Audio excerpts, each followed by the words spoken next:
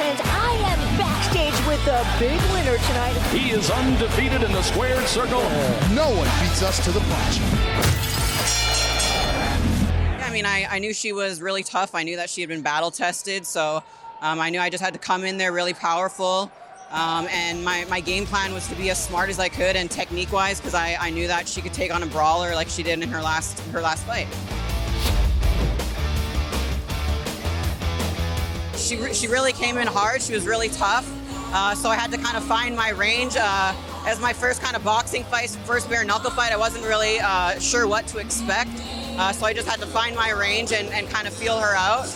But yeah, she was surprisingly tough.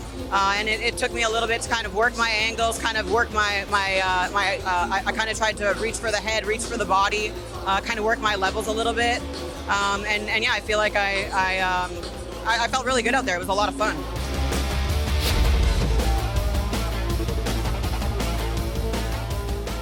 I mean, I've had about 18 MMA fights in my past, 18 or 19 MMA fights, and I've always been a striker. So I've always had on my bucket list to get into a boxing fight. I love to strike, I love to punch, that is my strength.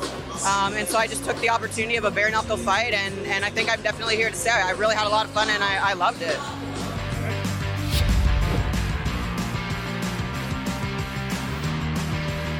So I'm a primary care physician in Arizona. I mainly work with women's health and hormones. And I just recently opened up my own clinic in January.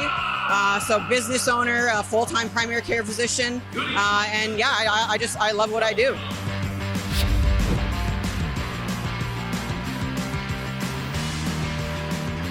I just want to thank my gym, my coach Santiago from Pro Edge MMA and Fitness in Phoenix, Arizona. And then, of course, my husband, Ryan Schell, and also TJ Benson, who's a local coach from Championship Fitness in Papillion, Nebraska. All those people have been a really,